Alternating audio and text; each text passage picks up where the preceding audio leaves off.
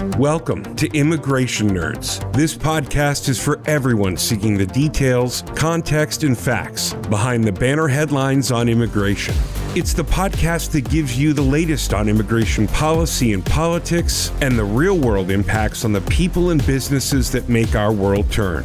If you believe immigration makes us all better, then this is the podcast for you. Brought to you by the nerds at Erickson Immigration Group, guiding clients and their employees through the complex immigration system for over 20 years.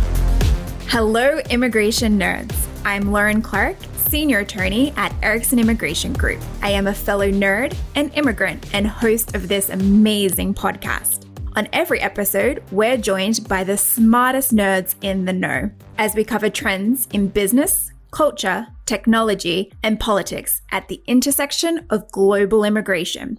Today, we're exploring the global immigration landscape against the backdrop of a crush of layoffs washing through the United States tech sector. While the situation is sparking panic among a large number of immigrants, many of whom are scrambling to stay employed or risk losing their right to live in the United States, the immigration reality on the other side of the planet is actually quite different. Coming up in a few minutes, an in-depth discussion about how new workforce planning and hiring policies in the APAC region are creating opportunity for highly skilled migrants. With us, some of Erickson's top APAC nerds, Martin Russell and Ariana Karamudi. But first, we start with a roundup of the recent immigration news that we should all be aware of. And you know, we've got just the right news nerd for that. Hey, Lauren. Hey, Rob. That's the one and only Rob Taylor, partner at Erickson Immigration Group. What tops the immigration news feed today, my friend? Well, we have a few things we wanted to cover. Thanks for having me back. I appreciate it. So for us, it's been a busy year to start off. Most of our listeners know we work with a lot of tech companies. And unfortunately, in February, there were over 28,000 U.S. tech workers that were laid off. So while the tech industry saw a pretty significant boom during COVID, companies have really started to compress due to the economy. So for us, it's been a busy time helping clients navigate the difficulties associated with downsizing. It's tough for a lot of people when they lose their jobs. And, now they're suddenly having to explore what their future looks like in the U.S. And they have a lot of challenges that they face with regards to maintaining their status and understanding, what their work authorization options are moving forward. So for us, it's really important to engage companies at a legal level because we need to let them know what the legal requirements are, but to also be able to engage our clients at a personal level and understand that there's people that are impacted by each of these layoffs and really be there to support them through the process. And I guess in a juxtaposition to that, we see the H-1B cap season upon us with the selection of new H-1B visas. Yeah, so the H-1B cap timing-wise this year has been difficult for a lot of folks, particularly in relation to the layoffs that we just talked about.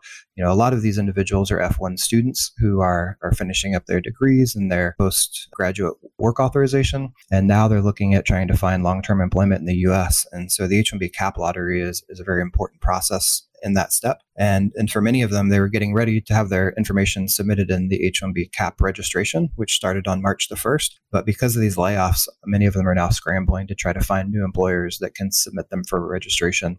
So that registration, stays open till the 17th. So we're closely working with these individuals to understand what their options are and kind of how to navigate this difficult time. And one of the key developments from our last podcast was the Biden administration's announcement regarding asylum. Can you tell us a little bit more about that? Yeah, unfortunately, I kind of feel like all my news today is not very good news, and I don't know if this is actually any better. I think the Biden administration was attempting to create some order at the border by essentially requiring folks to either apply for asylum outside of in a country other than the U.S. first, or having to go through kind of this online registration system. But what it has done practically is really eliminated the ability for folks to apply directly at the border. And oftentimes those are the individuals that are most in need. So it's just a proposed rule at this point. We're waiting to see how this moves forward and how it develops. But we're hoping that the administration will layer in some additional leniency and flexibility to ensure that those who actually need asylum the most have it available to them and don't run into restrictions really when it comes to red tape is kind of how I look at it. And it's an interesting timing perspective as being on the beat as we are here at Immigration Nerds. We did discuss in depth in our last podcast about such a proposal and such an impact at the border. Yeah, we'll definitely continue to keep a close eye on it. We'll continue to keep folks up to date and notified of any changes or developments. But for the time being, it doesn't look like it's going to be a positive development from what we've seen so far. Nerds, that was your immigration news. But now for some Ericsson immigration news. One thing that we're excited to announce our 1-year anniversary of our office in Singapore. While we've seen some restriction of work and the economy in the US, we've seen a lot of opportunity globally for folks to work, and our footprint has continued to expand in that regard. So as a little bit of background, when I started with the firm back in 2006, actually, we really were only providing US immigration services at the time. One of my first responsibilities was to help develop an immigration practice outside of the US. And since that time, we've now expanded our services to include over 100 countries. So when it comes to the APAC region, we have a lot of clients there who require a lot of services, and we specifically found that it would be beneficial to open an office there. So we opened that office about a year ago and have really seen a lot of success in our ability to better support our clients in that region. So we're really excited for this office as well as future offices opening soon. It just goes to show that the growth of Ericsson Immigration Group will continue, but also allows us to provide resources and assistance to our clients, including this immigration podcast, but as well 1 year in Singapore with our Singapore office. That was the news with immigration nerd Rob Taylor. Thank you, Rob. Thanks, Lauren.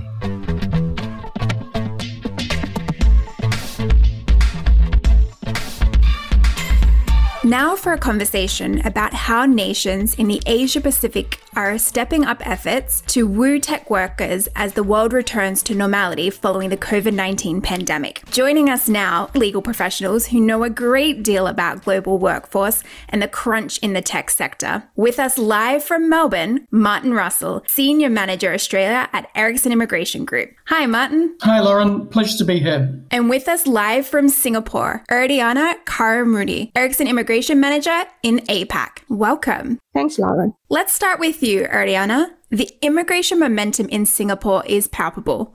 The new framework, called Compass, is going into effect in September. Can you get us all up to speed on what is Compass and what can we expect from this framework? Post-COVID, with the travel measures lifted in most countries, Singapore is taking their time to cautiously bring in foreign talents. So as part of the government continuing effort to protect the labor market, and given the uncertainty of the Singapore job market and growth, Ministry of Manpower, the authority in Singapore, has announced they will progressively implementing changes to employment pass eligibility framework and raising the qualifying salary for employment pass and introducing a point-based complementary assessment, in short Compass, for EP application. These changes will apply progressively on 1st September.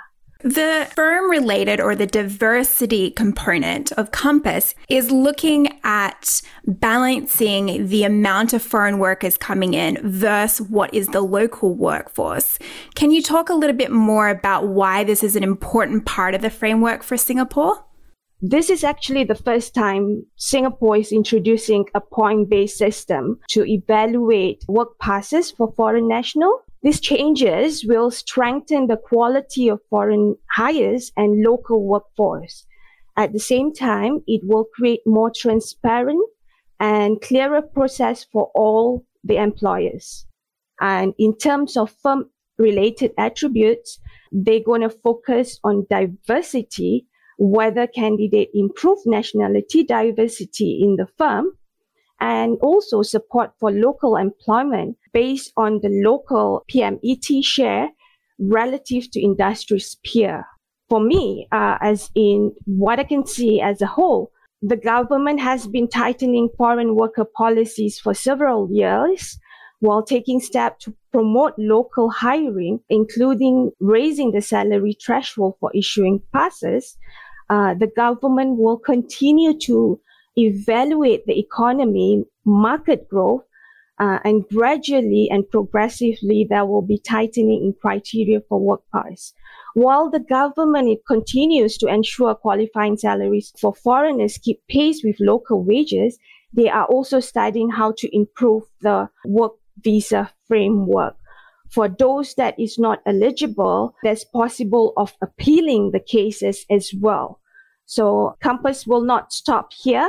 I think this is a trial for Singapore, and because this is the first time that it is kickstart in Singapore, so I think the government will take in a lot of feedback from campus, and they are going to be very flexible in terms of reviewing each individual case. Amazing. Thank you so much for that insight. Thanks, Lauren. So now moving to have a look at another APAC perspective, let's hear from Martin Russell, Senior Manager Australia at Ericsson Immigration Group. Martin, can you tell us a little bit about the COVID-19 impact on the Australian immigration and its labour market, and kind of what is its current views towards either changing immigration practices or policy to help facilitate the labour market as it stands post-COVID-19? From an Australian perspective, this discussion is actually quite timely, as we're just over a year to the day since our international borders reopened, and despite the relative freedom of travel we now have to Australia, we're still suffering high levels of skill shortages in almost every sector and in every industry. The lack of traditional backpackers has had a significant impact on the agricultural industry, as well as in the hospitality space, which has in turn been further hit by the lack of overseas students travelling to Australia. And I think the reasons for the drop in numbers travelling to Australia since the reopening of the borders can be put down to a number of factors.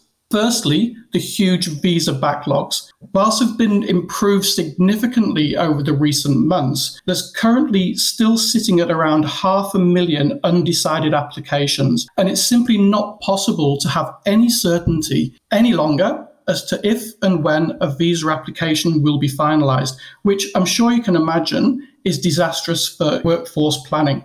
Secondly, and especially huge for the number of international students, during the COVID-19 pandemic, universities successfully pivoted towards online learning, so there isn't necessarily the need for international students to be physically in Australia any longer. Finally, and I think quite importantly, Lauren, reputationally, Australia has suffered internationally. The image of Australia being a relaxed and welcoming country has to some extent been smashed based on our somewhat draconian COVID-19 measures. As I mentioned before, the international borders were closed. This was from March 2020 to late 2021. But many of the listeners may not realise that my hometown of Melbourne was locked down a total of 6 times during that period, totaling 262 days, and was one of, if not the most locked down cities in the world. Yeah, the COVID-19 has had a big impact on migration, immigration, and labour workforces, and that effect has definitely been felt across the world, if not more so in Australia. And so seeing Australia come out of those COVID-19 lockdown practices, both in Melbourne and across the country, have we seen any decision or any direction from the ministry in regards to changing in policy to alleviate that impact? Well, we're moving in the right directions, Lauren. So, look, in order to counter all of these lack of available skills in Australia, late last year, the federal government, in conjunction with a number of other bodies such as unions, employers, civil society, and our state governments, held a wide-ranging, what they call Jobs and Skills Summit, to address some shared economic challenges and opportunities facing the Australian labour market and economy. As I'm sure you can imagine, immigration was a key focus of that summit. And the key takeouts from that summit were to increase the permanent migration programme planning levels from 195,000 in this calendar year, of which just around 3/4 of those allocated were to skilled workers. The other main takeouts were to provide an estimated $35 million in additional funding to address this visa backlog that I was talking about, and also to continue with the relaxed working conditions for working holiday makers and students that are already in Australia. Now, the government also undertook to conduct a review of the entire migration system in Australia to ensure it meets the challenges for the coming decade, and there is widespread concern that the current model is not fit for purpose. So the Home Affairs Minister, a lady by the name of Claire O'Neill, and the newly formed Migration Review Team will prepare a draft architecture for a new Australian migration system. And Lauren, this is to be released in April of this year. So definitely something that we are going to want to keep an eye on for our listeners across the world. And I guess one of the key things that I think will probably be addressed within that new architecture is going to be skilled visas. We see that being a key area, as you identified earlier. Skilled labor migrants are a key demographic that we are looking to attract back into Australia. But I think one thing that we've noticed, or one thing that seems to come up a lot with skilled visas within Australia, is that there's not really an opportunity for them to invest in a future in Australia. They can't invest in their education. They don't have ability to get a loan to start a business, which may limit their interest in permanently staying in Australia. Can you predict whether there might be changes to make the skilled visa more desirable for foreigners looking to come to Australia on this type of visa? One of the things that makes it difficult for Australia to be an attractive destination for company-sponsored workers are, as I mentioned before, the long processing times. The costs for employer-sponsored immigration are astronomical. Compared to many other countries, it's just comparing chalk and cheese. One example of that would be that if you have a family, a nuclear family, let's say, of 2 parents and 2 children who are coming to Australia for 4 years on a temporary work-sponsored visa, government fees alone can be close to 15,000 Australian dollars. So it's really just an unattractive option for a lot of companies to sponsor people. You've also got the labour market testing requirement that goes with sponsoring individuals to Australia. It's really unwieldy. To some extent, it's just a box-ticking exercise. So you can say you've tested the labour markets, even though you've got no intention of hiring an Australian citizen. The words I used before, that the whole system not being fit for purpose, is perfectly encapsulated in the temporary company-sponsored work visa process. So I think that's one of the key focuses for the Immigration Department during this review process. One thing that I would say that we hope is going to be looked at, and we can't guarantee that for obvious reasons, is currently there's 2 levels, if you like, of company-sponsored work visas. Those visas that will lead to Australian permanent residence and those which won't. So what we have currently is certain individuals can come to Australia for a maximum period of 4 years and then have to depart Australia or find a different type of visa. That has really had an impact on people's desire to come to Australia. Because what a lot of people might not realise who are listening to this podcast is that Australia isn't just a place where you come and work to improve your career or accelerate your career opportunities. Historically, it's really been a lifestyle destination. So it's really been attractive to the younger individuals who want to come to Australia, enjoy Bondi Beach, enjoy the Sydney Harbour, and do a little bit of work as well. Now, a lot of these people don't have the ability to remain in Australia on a permanent basis.